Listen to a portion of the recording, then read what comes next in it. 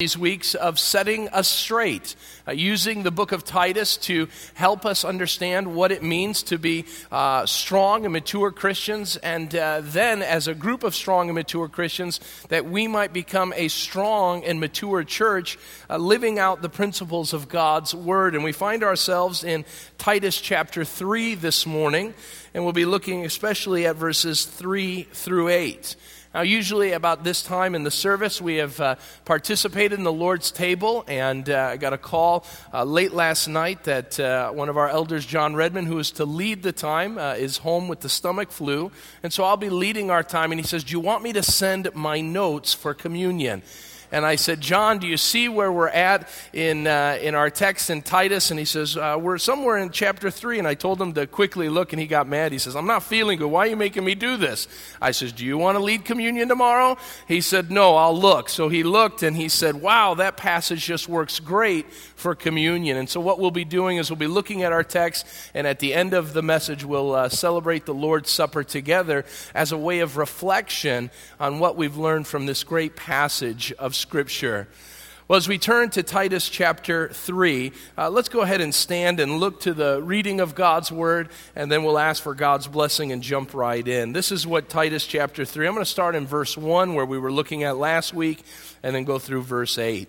It says, "Remind the people to be subject to rulers and authorities, to be obedient, to be ready to do whatever is good, to slander no one, to be peaceable and considerate, and to show true humility toward all men.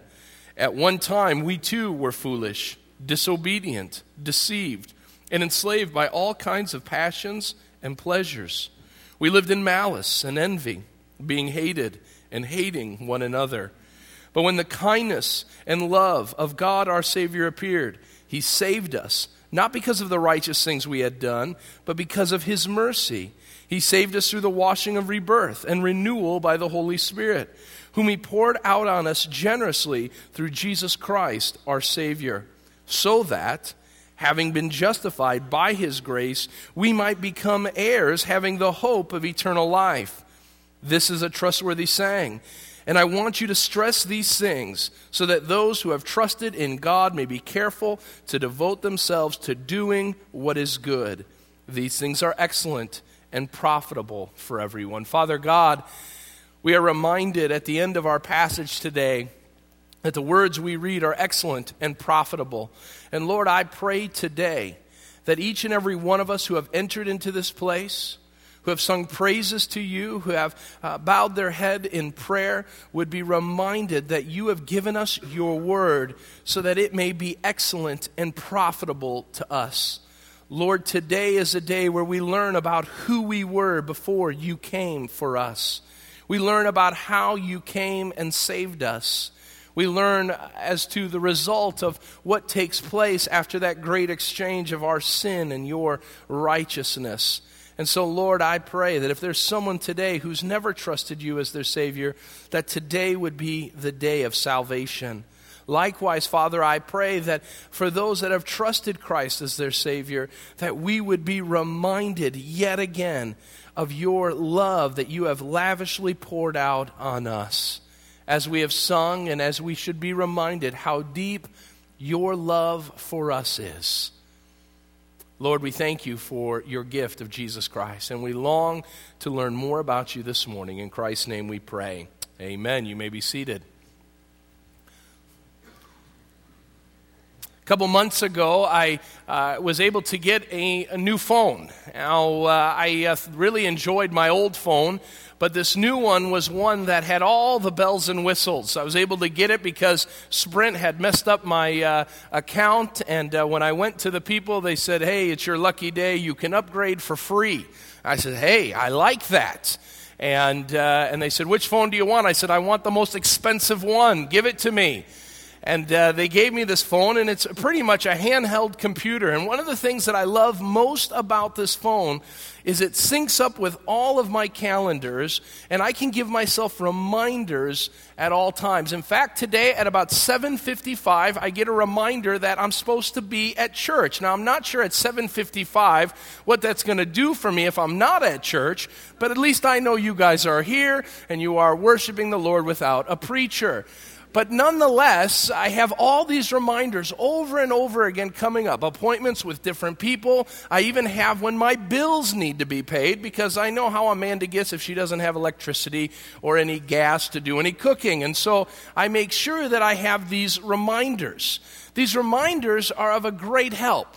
Now, I'm sure that the person that created this app of reminding recognized the tendency that we have as people when it comes to being forgetful. Now, there are some things we don't forget. Like men, we don't forget our wives' birthdays and our anniversaries, correct? We don't need to put that in an application on our phone. But there are many things that we forget. There are many times that we find ourselves being distracted by the things going on around us that we forget an event or a meeting that is of great importance. And so I wonder if the maker of this app had found himself or herself missing things because of the lack of reminders and the cost and the pain of missing an important business meeting, or missing a child's baseball or basketball game, or missing that special appointment that you have with your spouse. How important it is that we be there, and be there, of course, on time. Well, Scripture is a gracious reminder for us, not just something simply that is put on our phone that tells us where we need to be and when we need to be there, but it speaks to us because our spiritual lives aren't any different from the regular physical realm. We as Christians are prone to forget who we are in Christ. Forget the blessings God has given us and showered upon us. We forget where we've been before we met Christ. We have forgotten many times where we are heading. And at the same time, we have spiritual forces all around us that distract us, that give us all kinds of false messages of pursuing self and pursuing the things of this world instead of pursuing Christ.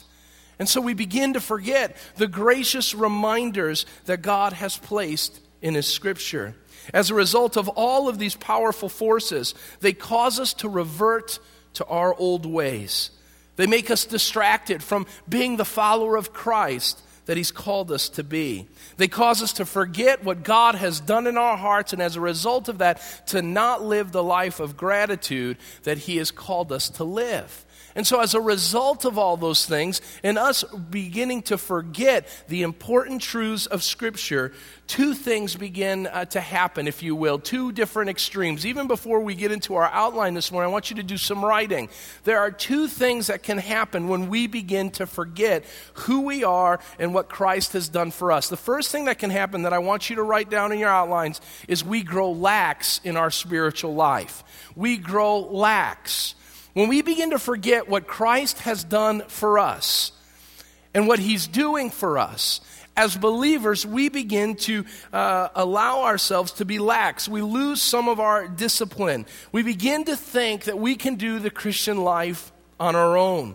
And as a result of that, we neglect the spiritual disciplines. We say, hey, I can accomplish all that I need to. Who really needs to study their Bible? And who really needs to go to church? And who really needs to be a part of Christian fellowship? I can do this on my own. And as a result of that, as the reminders grow more and more distant in our minds and in our hearts, so our walk with God becomes more distant. And our slide into the world and our pursuit becomes more and more intimate to the things of our culture in this world. And as a result of that, we can't stop at one moment to think that our laxness, if you will, to the things of God will not lead us to become cozy with the things of this world. And some of you are there this morning. Some of you think that it's okay to be lax in your Christian walk, that it's your Sunday morning thing. But the Scriptures tell us over and over again that we must be devoted. In fact, at the end of our passage this morning, he says that we must be careful to devote ourselves to such things. We need to be devoted. We can never let our foot off the gas, if you will, when it comes to our spiritual fervor. And so as a result of that, we must be careful to be always reminded of the importance of following Christ. Now, the next thing that we can do is another extreme. We can either go lax on one side, or we can become legalistic. And within that idea of legalism is the other tendency to adhere to all that God has said and doing all that he has commanded us to do. But what we begin to do as we do those things is we begin to get a chip on our shoulder. We begin to look at the world around us and say, hey, look, I'm able to do these things. I'm pursuing righteousness. I'm doing the things that I need to do. Why doesn't everybody else? What's their problem? And so we look at our brothers and sisters in Christ, and we begin to look at them, and we look down our noses at them and say, what's their problem? Why can't they do what the Bible says? Why do they fall into these sins? And even worse, what happens is we look at the outside world of sinners and we begin to look at them as terrible and dirty people instead of being the people that God has called us to love and to serve. And so two extremes happen when we forget who we were before Christ and what Christ has done for us. And all of us, no doubt, deal with one of these tendencies at times, either lax or either legalistic. The reason why I bring this up is because the connection between the way that we live with the outsiders, the people of this world, and how we understand our gracious reminder of salvation is connected. In our text today, Paul is going to speak to us like a father. He gives Titus, he gives the church at Crete, and he gives us today a gracious reminder on how the gospel has changed our life. Now, for some of you, you say, I've been there, I've done that, I've heard it, yeah, Tim, I got it. It isn't so big of a deal. And if that is the case, then you are far more lax than you would ever know. The gospel should ignite our hearts. The gospel should take us from the deepest place of sorrow to the greatest place and pinnacle of joy, because we live in a culture of death, and it is Jesus Christ who has brought us life.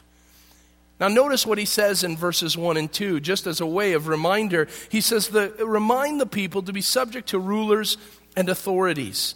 He says to be obedient, to be ready to do what is good, to slander no one, to be peaceable and considerate, and to show true humility towards all men. The job that we have as believers is to show such a wonderful and beautiful life amongst those who are unbelievers that they will want to hear Christ. They want to know about Christ.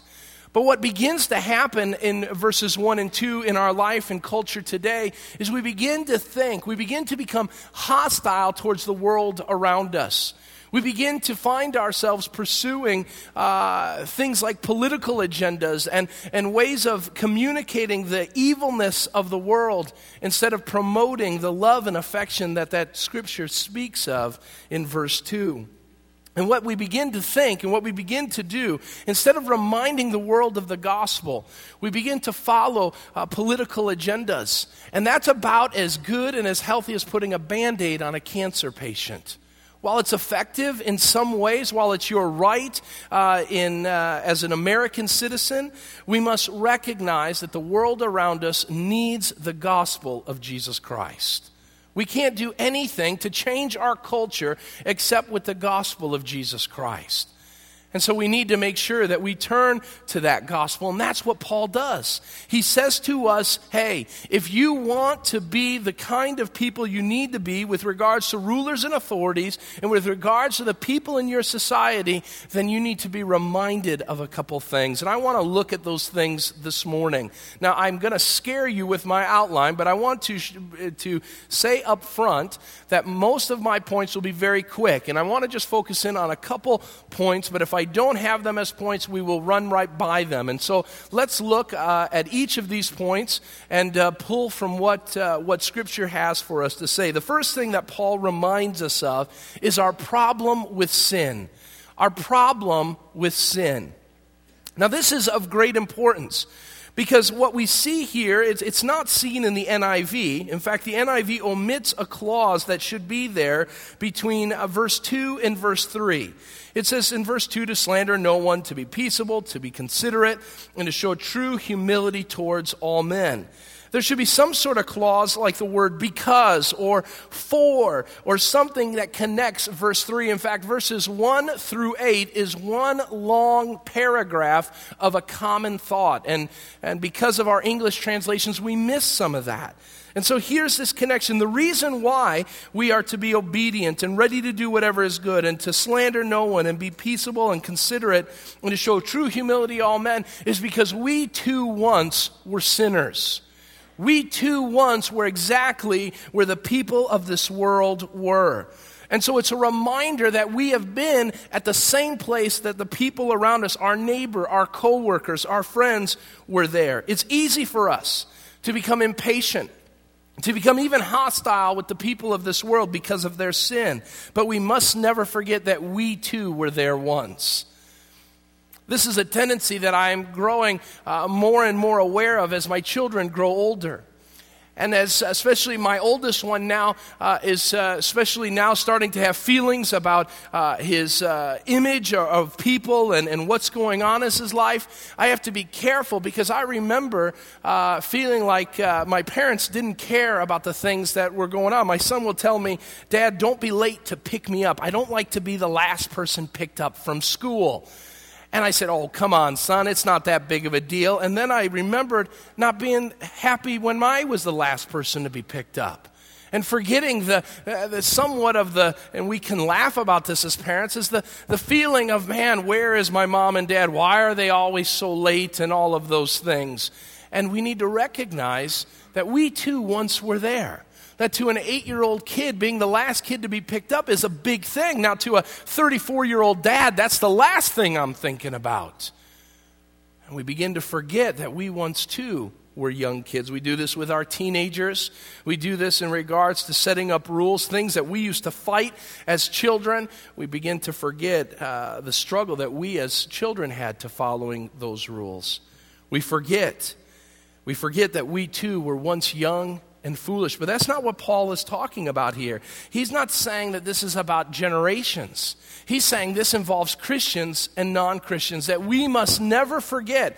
Because when we begin to forget, what happens for us as Christians, we become legalistic towards those around us. Why can't they live like I do? Why aren't their marriages look like mine does? Now notice what the word "we" there is for.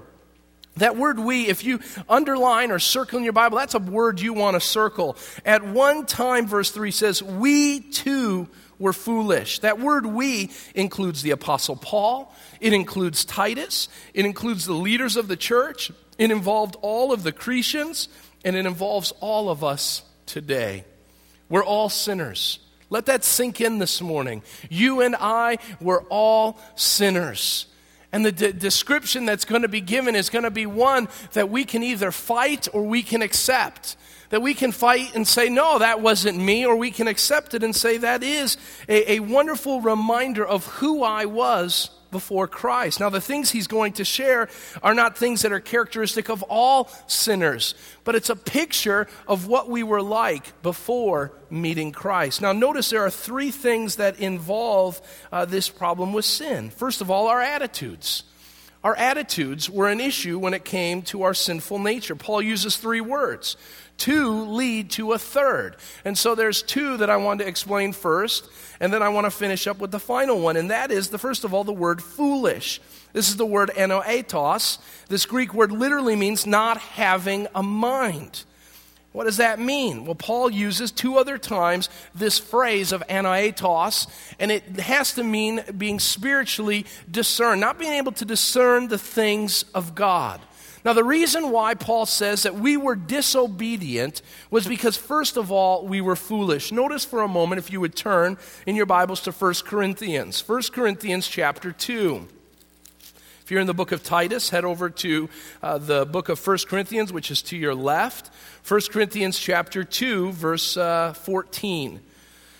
1 Corinthians chapter 2, verse 14.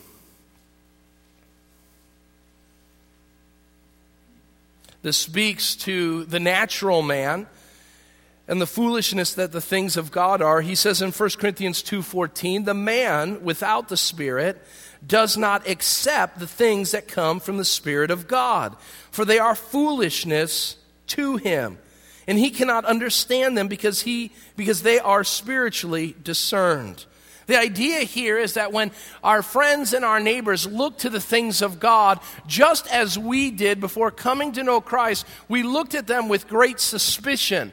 They looked like foolishness to us. Who would actually believe that God sent his son, Jesus, and that somehow the blood of Jesus would take care of my sin? Whoever told me that I had sin? These are the kind of thoughts that we had as unbelievers. And we carried around this attitude. In fact, just for a moment, Ephesians chapter 4, verse 18 speaks to this as well. Ephesians 4:18, he says in verse 17, "So I tell you and insist on this to the Lord, that you must no longer live as the Gentiles do in the futility of their thinking.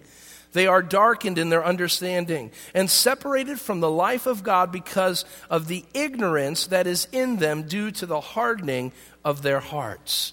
We must understand that unbelievers do the things they do because they're foolish. And right before we begin to start thinking and start beginning to call them out for their foolishness, we must recognize that we too once were foolish.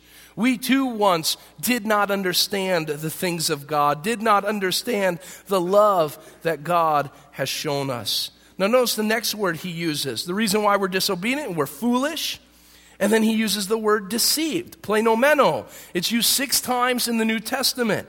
It means to wander and to go astray.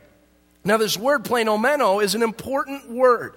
It's a word that is found in passive voice. And so it means that we are deceived and that this deception happens from an outside force or person. That's what it means in the passive, is that you're not the one who's doing the deceiving, but you're the one who's being deceived by another. The other aspect of this word is it's found in the present tense, which means that this deception is a continual thing that is going on. And so here we are, we as unbelievers lived our lives and thinking that we were smart to throw off God's standards of purity. We thought we could find happiness in this world apart from God and through the things of this world.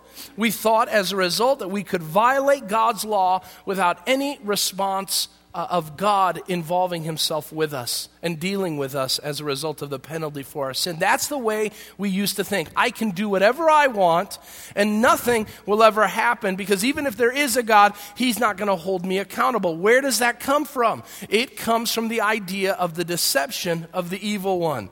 The devil says, hey, you can be like God. You can do whatever you want to.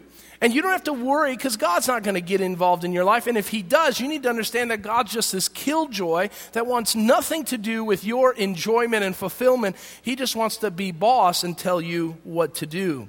As a result of that, we follow that deception, the ways of the devil, and we pursue a life of sin. This is what our friends and our neighbors are pursuing, and it's one thing that we pursued as well. As a result of that, it says we became disobedient. Literally, this means we were without persuasion. We disregarded anything from anyone in authority. What that means is we weren't going to listen to anyone. We're not going to. Forget it. And that's why we needed to be reminded to be subject to rulers and authorities, because we still have that tendency to want to do our own thing and follow our own way of thinking and that which we desire. Now notice this disobedience leads to a next avenue, and that is our appetites.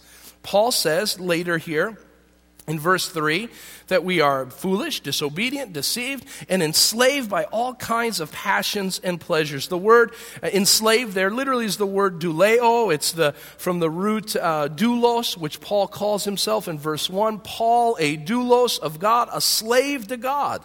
This word is in the present tense. It speaks of our ongoing enslavement to sin.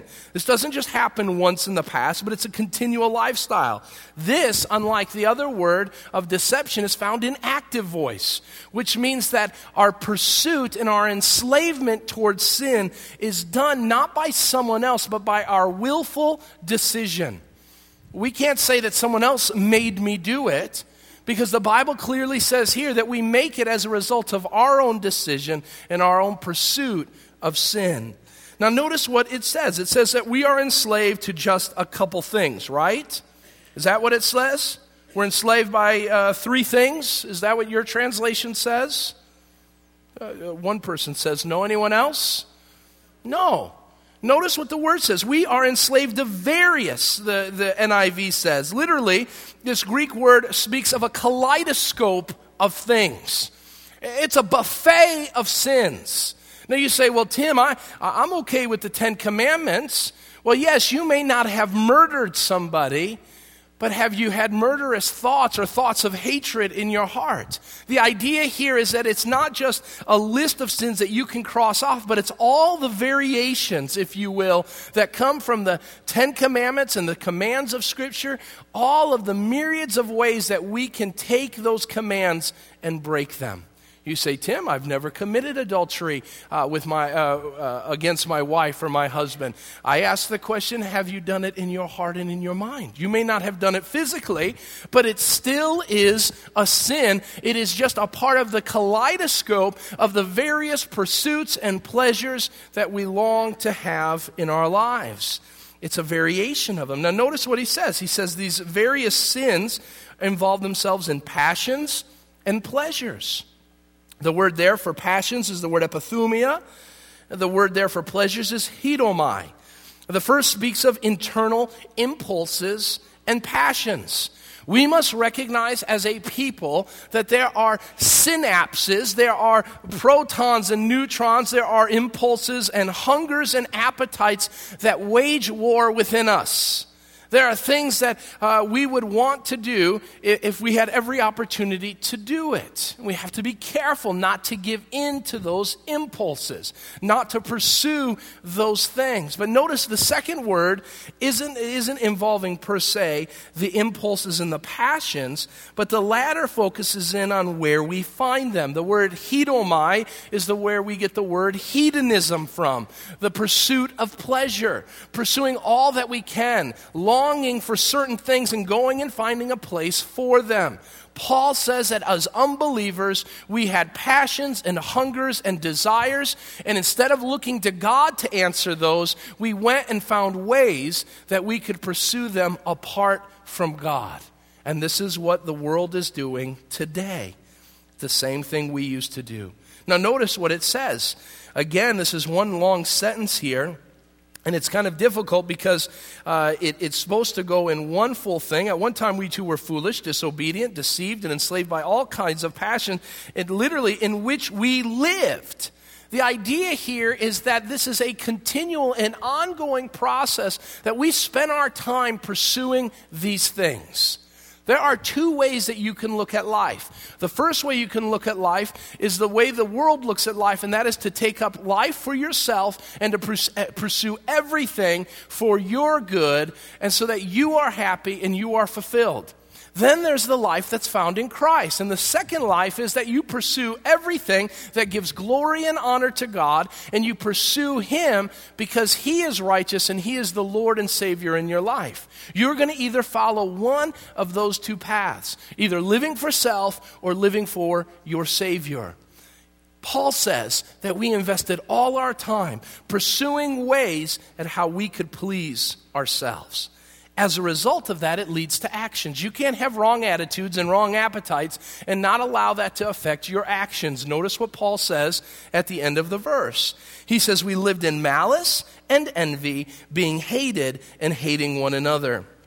The idea here is that because we are selfish, because we pursue our own desires and we are involved in longing after the pleasures of life, that we as human beings will not let anything, we won't allow nothing to stand in our way from getting it. And so as a result of that, it leads to malice. The idea here of malice is a constant ill will towards others. Why do we have ill will towards others? Why is it that the unbelieving world does not pursue true humility towards all men, like it says in verse 2? Because what we say is, if you keep me from what I long for, then I hate you for it. Then you're my enemy, you're not my friend.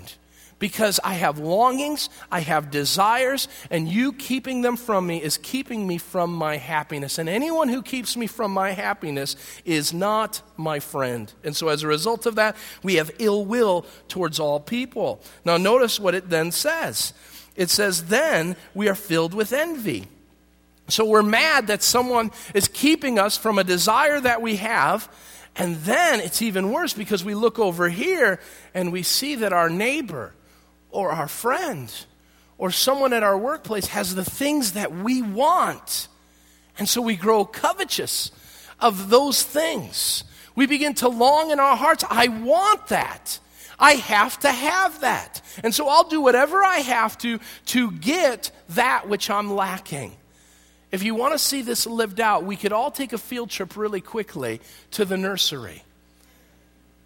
And you see two children laying on the ground, and they seem fine. They're loving each other. How you doing? I'm doing fine. How's the wife and kids? We're doing good. How about you? Yeah, work's a little slow. And then the one kid grabs one block. And the other kid says, hey, wait a minute. That's my block. Who do you think you are? My happiness, my whole understanding of my life and existence surrounds itself around that block, and I will do whatever I have to get that block away from you. And that's why we pay the nursery workers big bucks, because of what ensues. So notice what Paul says. We were hated, and we hate one another. And so the kid with the block says, hey, you took my block. I hate you. And the other kid says, well, if you hate me, you know what I do to you? I hate you. And we start world wars over this. Why? Because we're envious. Because we're selfish. Now, I don't have a lot of time. I could focus in. John MacArthur has a quote that this passage of Scripture could be preached for months. He did it one sermon, so I'll do it in one sermon as well. But it could be preached for months. But understand this, that this is a reminder to us, not to embarrass us, but to remind us and motivate us. Notice what the text says at the beginning of verse 3. We too were foolish, disobedient, deceived, and enslaved by all kinds of passions and pleasures. Notice it doesn't say we live in malice. It says we lived in malice. We need to understand this is a motivation of where we were before Christ. And so before you start railing on people around you for their sinful pursuits, before we begin to rail people about how dirty their sin is, let us be reminded that we too, were it not for the grace of God, would be living there today. And if you forget that, then you have forgotten grace. Because if we miss that, we've missed out the whole reason on why we needed to be saved. Now I got to get moving. Here's a short point, just to make sure you know this. Here's a short point. We go to point number 2, the only person who saves. Notice what the text says. After it reminds us of where we were before Christ, it says, but. I love but.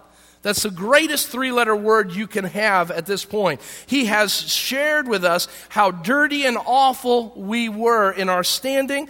But he says, but when the kindness and love of our God, our Savior, appeared, underline, if you do, the word He saved us.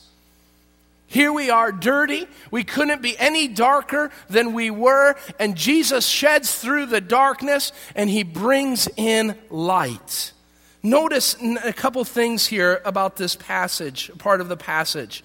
Amidst rebellion and sin comes good news of great joy. Jesus comes. And here's the thing that we need to understand. We in our darkness, we're not just refined. We in our darkness were not given a handbook or a formula on how to fix our lives. We didn't go to what some of our older saints would remember, finishing school, just to kind of finish off some of the rough edges in our lives. But we had one who came, and His name is Jesus. This is what makes us Christians. We don't believe that through self-improvement and a couple Tony Robbins videos that we can fix our lives. We needed a Savior. We were dead, and we needed someone to bring us back to life, and that person is Jesus Christ. He is not a prophet. He is not a good teacher. He is not one that we just follow His pattern. He is the Savior and the Son of the God Most High. It's Jesus. And we have to remember that.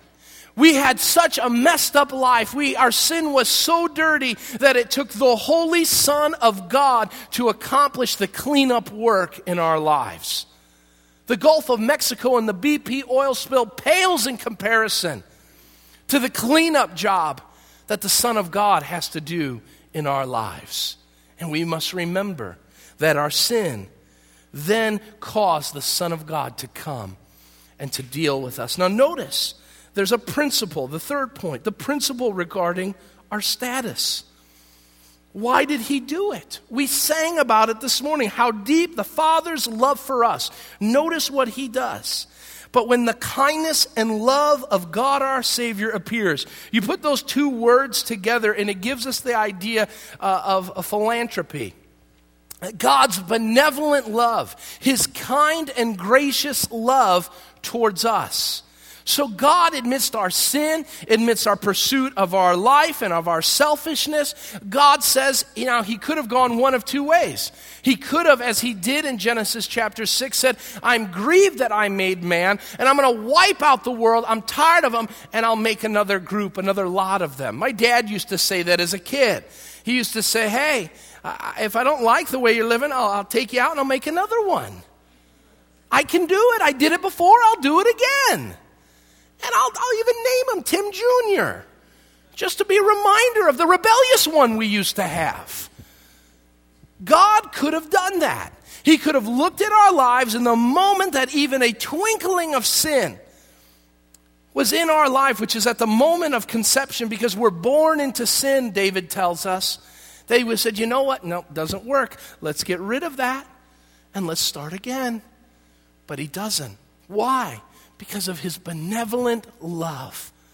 It's his benevolent love. Now notice, this principle regards who we are. So now God's love has come and it's been showered upon us. Now notice the important thing that's here. He saved us. Notice what it says. I love this part.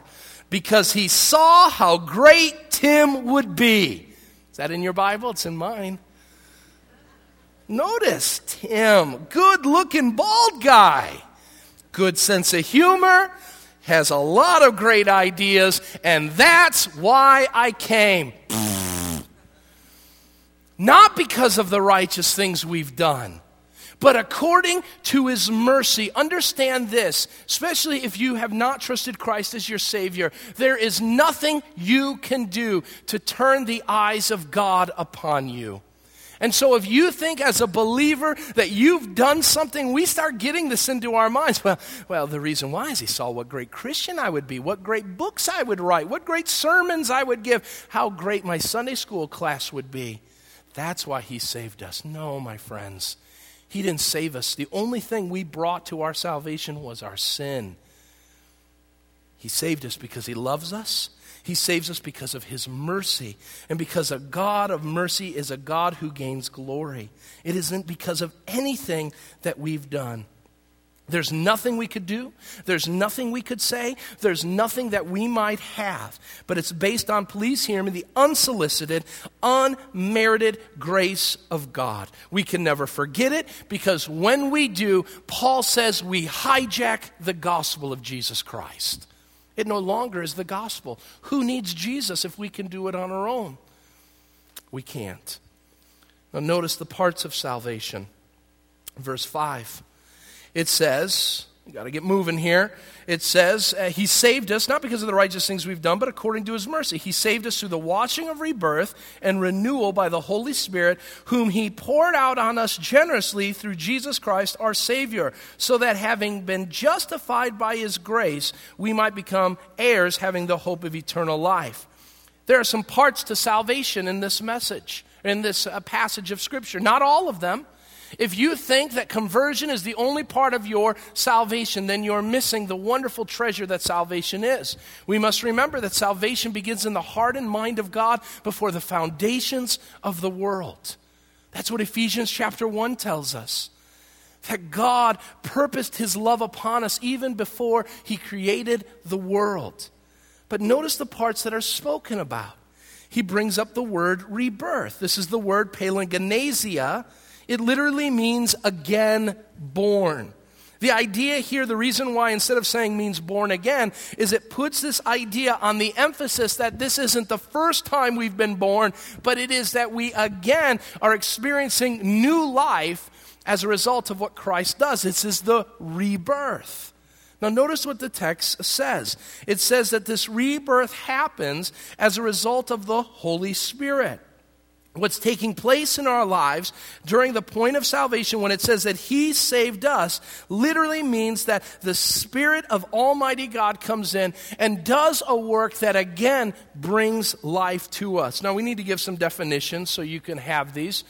Regeneration, if you want to write these down, write fast. Regeneration is the spiritual change wrought in the heart of man by the Holy Spirit, in which he or her, in his or her inherently sinful nature, is changed so that he or she can respond to God in faith and live in accordance with His will.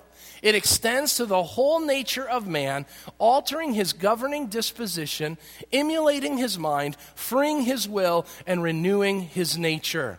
Now, we don't talk about regeneration very often, but I want you to understand this. You can't accept Jesus Christ as your Savior without the regenerating work of the Spirit in your life. Because a dead person cannot accept life until someone brings them back from the dead. Now, how this happens is the instantaneous work, how God works it within our call to pursue faith. I can't tell you. The Scripture doesn't tell us. But to be able to have faith means that you must be regenerated. And that must work as an instantaneous thing that changes our heart. It changes the whole nature of who we are. The governing dispositions, no longer are we deceived. No longer are we foolish. No longer are we disobedient. But a light comes on, and all of a sudden the gospel of Jesus Christ becomes the water, the living water that Jesus Christ said that it would be. Because before it, we didn't see it but anything but a waste of time. This is the regenerating work. This is what separates us as evangelicals from every other form of Christianity. Evangelical doesn't mean that we evangelize, but we call out, we promote, we say that the only way that you can be a Christian is if you have had a born-again experience. And so we preach this. This is our gospel. This is all of who we are. Because what Jesus said to Nicodemus is, you must be born again. Now notice, it involves the washing of the Spirit. And this idea here is that we are baptized into the body of Christ. And the symbolism there is important. We are baptized into the body by the Holy Spirit. Now this terminology is important because we are washed, we're made clean. The idea here is that new life now has been brought from death, has been brought from the darkest of sins, and brought into the light of Jesus Christ. Now, some of you may say, hey, Tim, I think I've been born again. I've gone down the aisle, and I've said the sinner's prayer, and I just don't feel it. And so every time that I've sinned a couple times, every time the pastor or the person says, accept Jesus Christ, I come back down, and it's like I'm getting a booster shot. Here's the thing that you need to know. The very important thing about the rebirth is the following. We just had a family in our church, the Haas family, just had a baby. And the baby, now they didn't have the baby, I'm sorry. God bless you two, Dave and Karen. Their oldest daughter, Nikki, had a baby. Now, the important thing that we need to know is that there's a birth that's taken place. And how do we know a birth is taken place? Because we see a child, and that child is living, that child is active, that child is responding to its world and the created nature around it. And so likewise, you want to know if you're a child of God. You want to know, Tim, because it's not a warm and fuzzy feeling that you've pursued. It isn't because you've said a prayer that makes you born again. It is that there is proof that you have said, yes, I accept the free gift of grace. And now there is proof in that because you are eating and feasting on the Word of God. You are living for Christ. You are pursuing it. Doesn't mean that it's going to be perfect. But you are going to show signs of life. And my brothers and sisters, this may offend some of you, but if you cannot look and see signs of life within your Christianity, then I might say it may be good to look back and say, have I been born again? Now notice, he goes on and he says, okay, You have to be born again. You can't do this on your own. It's not because of anything you've done. And he says it involves renewal. The idea of renewal is found in the theological term that we use of sanctification. Write this down if you've got some time. It says this, it's a shorter one. Sanctification, this renewal process, is the progressive work of God and man that makes us more and more free from sin and like Christ in our actual lives. Now notice the difference between this and regeneration. It is a progressive work, not an instantaneous work, but a progressive work. It's ongoing. It's a continual process. It is a process between God and man. You have a part in this. You had no part in saving yourself, but you have a part in making yourself more like Christ. You can't do it by yourself. You need God. But you have a part in being free from sin and living like Christ in your actual life. He says that this happens, this is able to be done. Why? Because God has poured out on us generously the Holy Spirit. You say, Tim, I can't do it. Tim, I try to turn away from sin, and now you really got me nervous that I'm not born again. And so, hey, I hope you do a prayer at the end of this thing so I can get my booster shot, and I'll be back in good standing. Let me assure you of this, that even the best of believers will fail. Look at the life of David, a man after God's own heart. And not during his justification or his regeneration, but during his sanctification, he looks out and he sees Bathsheba and the selfish desires that are not annihilated by the justifying work of God. But the provision is there. He could have turned away and said, and he did not look at those things. But he takes his look and he sits there and focuses in on it. And because of that, he breaks fellowship with his God and falls into sin. Some of you are there. And I will tell you, the process of sanctification, as you sin, it will bring great grief to you. It should cause pause. And you should say, hey, don't go there. There should be a quiet voice in your mind that says, hey, don't pursue those things. If you don't have that, then something's not right. Because God says he generously pours out his Spirit on us. It's a promise. He's done this. And if we don't see that being poured out in our lives, then we're missing something. I got to go on. The word justification then is used. Notice what he says.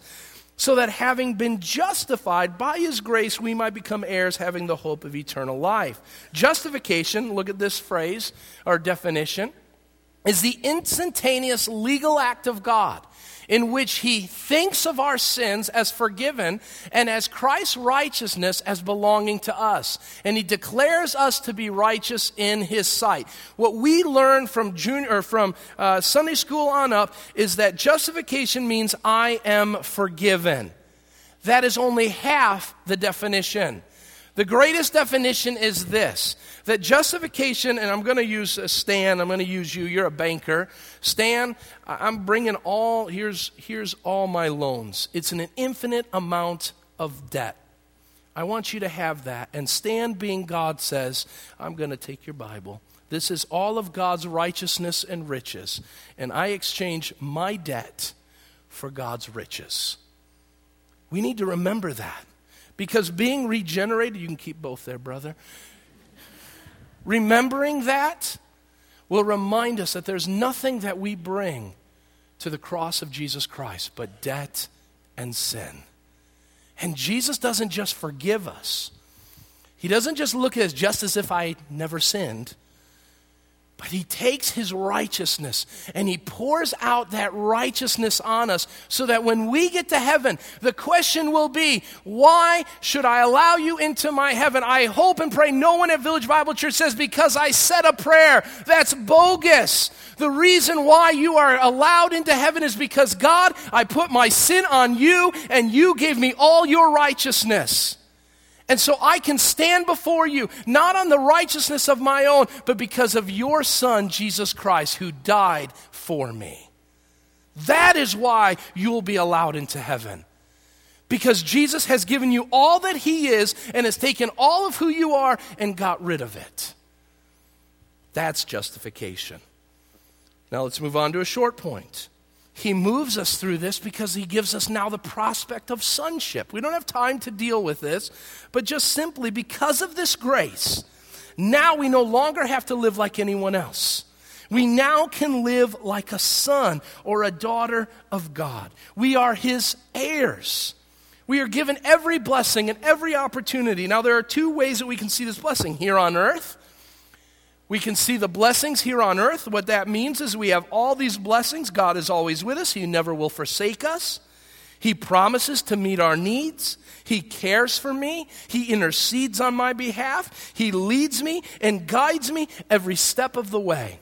And there's thousands more. There's 7,000 promises that he gives us as believers in the Bible. But notice, it's also for eternity.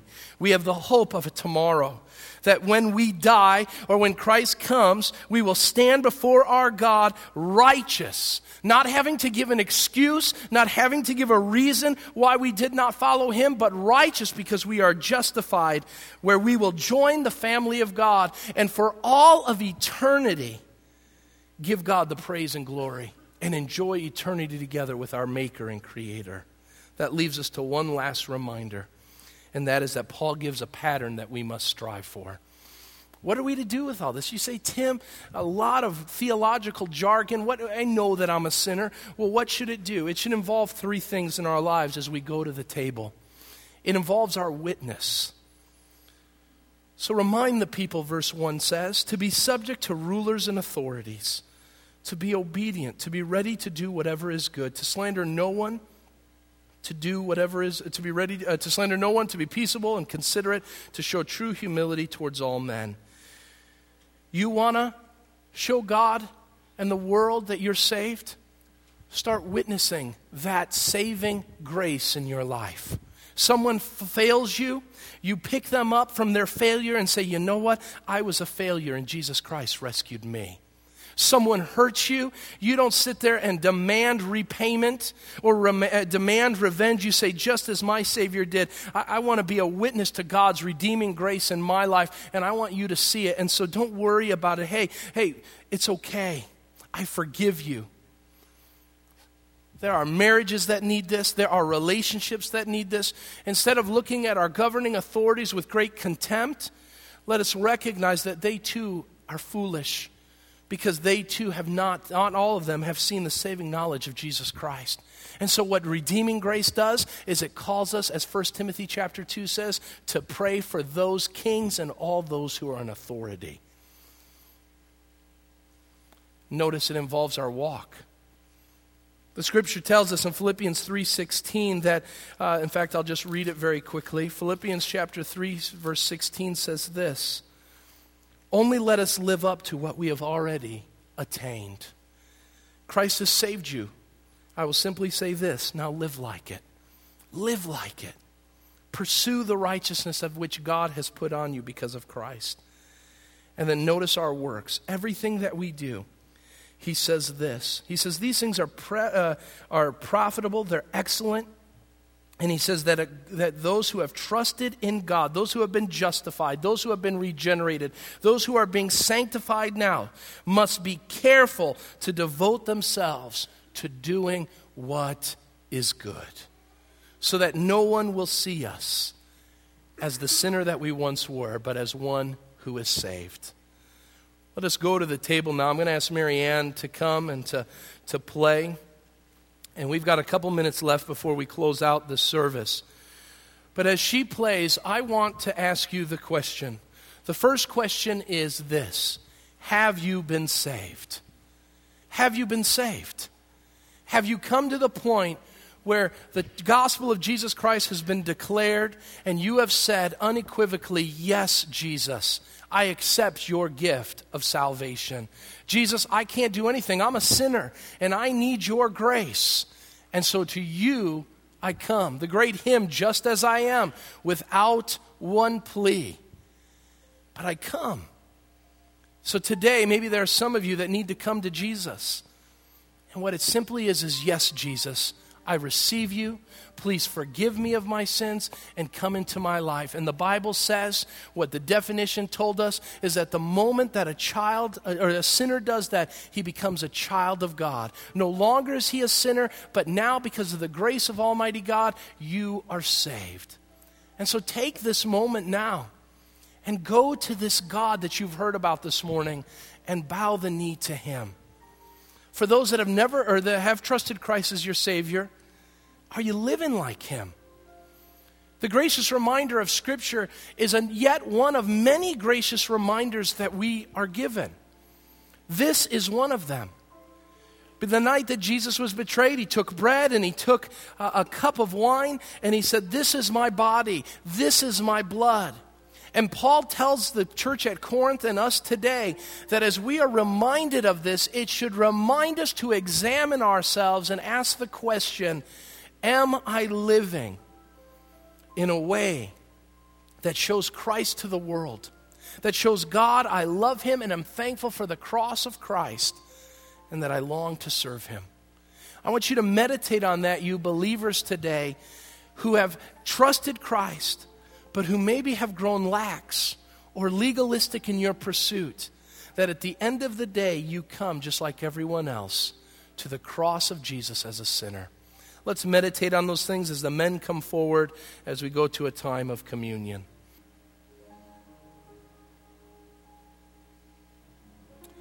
Let's pray. Father God, we come before You, and we recognize that we are sinners, that none of us come because there was something in us that brought us. There's nothing that brought us here, Lord, except for Your grace and mercy that has wooed our hearts and shown us Your affection. And so, Lord, I pray that we would be reminded of our problem with sin. And that, Lord, this is a reminder that we can't live like that. That's how we used to live. And so, Lord, if there is sin in our lives, Lord, I pray that we would deal with it right now and say no more.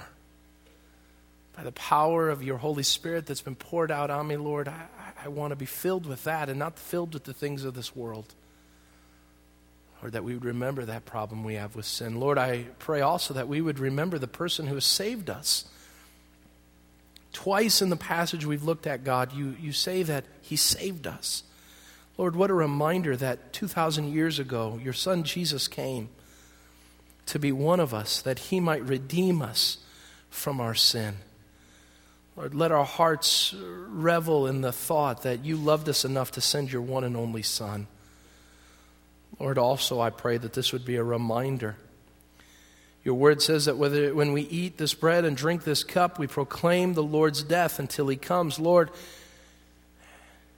we are to live eager to do what is good, to proclaim Your goodness and Your grace, whether in the words of the salvation message or whether in the grocery shopping aisle or at work or at school. Lord, this is a reminder that we are different. We've been made different because of You, and now we are to live differently because one day we know You're going to come and that we will give an account for how we lived in light of the gospel that we've received. And so, Lord, I pray that we have examined ourselves so we do not fall under Your judgment, and so that we may properly celebrate the death, burial, and resurrection of Your Son, Jesus Christ. Amen.